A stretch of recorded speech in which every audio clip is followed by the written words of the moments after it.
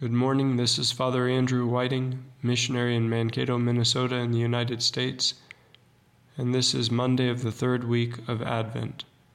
Our Gospel is taken from Matthew chapter 1, verses 18 through 25. This is how the birth of Jesus Christ came about.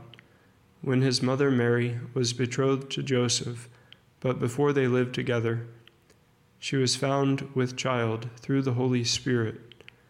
Joseph, her husband, since he was a righteous man, yet unwilling to expose her to shame, decided to divorce her quietly.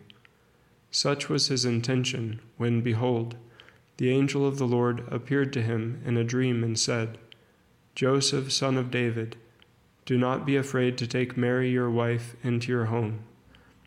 For it is through the Holy Spirit that this child has been conceived in her.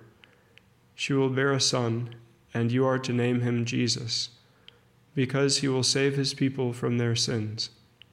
All this took place to fulfill what the Lord had said through the prophet, "Behold, the virgin shall be with child and bear a son, and they shall name him Emmanuel," which means God is with us. When Joseph awoke, he did as the angel of the Lord had commanded him, and took his wife into his home. He had no relations with her until she bore a son, and he named him Jesus.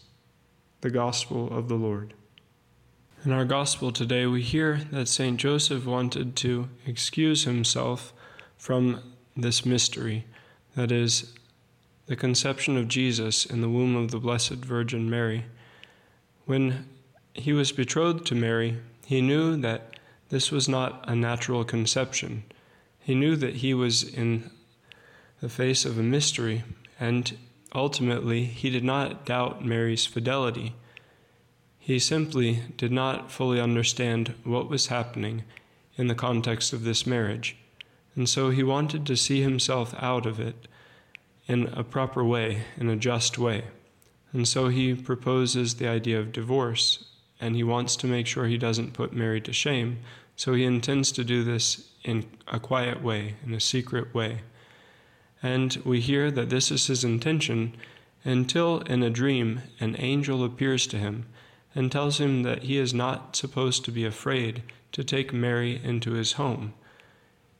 The angel explains that Mary has conceived Jesus through the power of the Holy Spirit, and this is ultimately said to be in fulfillment of the prophecy according to Isaiah, "Behold, the virgin shall be with child and bear a son, and they shall name him Emmanuel," which means God is with us. Following the apostolic exhortation Redemptoris Custos of John Paul II, which focuses on the person and mission of St. Joseph in the life of Christ and of the Church, we can say, inspired by the Gospel, the Fathers of the Church from the earliest centuries stressed that just as St. Joseph took loving care of Mary and gladly dedicated himself to Jesus Christ's upbringing, he likewise watches over and protects Christ's mystical body, that is, the Church, of which the Virgin Mary is the exemplar and model. In this way, the whole Christian people not only will turn to St. Joseph with greater fervor and invoke his patronage with trust, but also will always keep before their eyes his humble, mature way of serving and of taking part in the plan of salvation. There is a strict parallel between the Annunciation in Matthew's text and the one in Luke.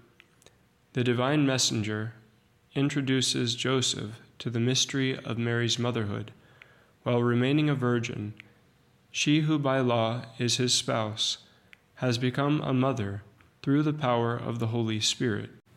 Joseph is visited by the messenger as Mary's spouse, as the one who in due time must give the name Jesus to the Son to be born of the Virgin of Nazareth, who is married to him. It is to Joseph, then, that the messenger turns, entrusting to him the responsibility of an earthly father with regard to Mary's son. When Joseph woke from sleep, he did as the angel of the Lord commanded him, and took Mary as his wife. He took her in all the mystery of her motherhood. He took her together with the Son who had come into the world by the power of the Holy Spirit. In this way, he showed a readiness of will, like Mary's, with regard to what God asked of him through the angel. Let us ask Saint Joseph, the foster father of Jesus and the husband of Mary, to pray for us that we might prepare well to receive Christ this Christmas, that we might always do the will of God as it is made manifest to us through our circumstances, that we might listen as the Lord reveals to us through his messengers what it is he is asking us to do. Thank you so much for listening. If you enjoyed hearing the gospel and homily, I invite you to share it with someone you know who may also find it rewarding, and also to subscribe to the Catholic Voice channel. Please see in the description below if you would like to receive a text message for each daily gospel and homily. Please also keep our missionary priests throughout the world in your prayers. Thank you, and God bless.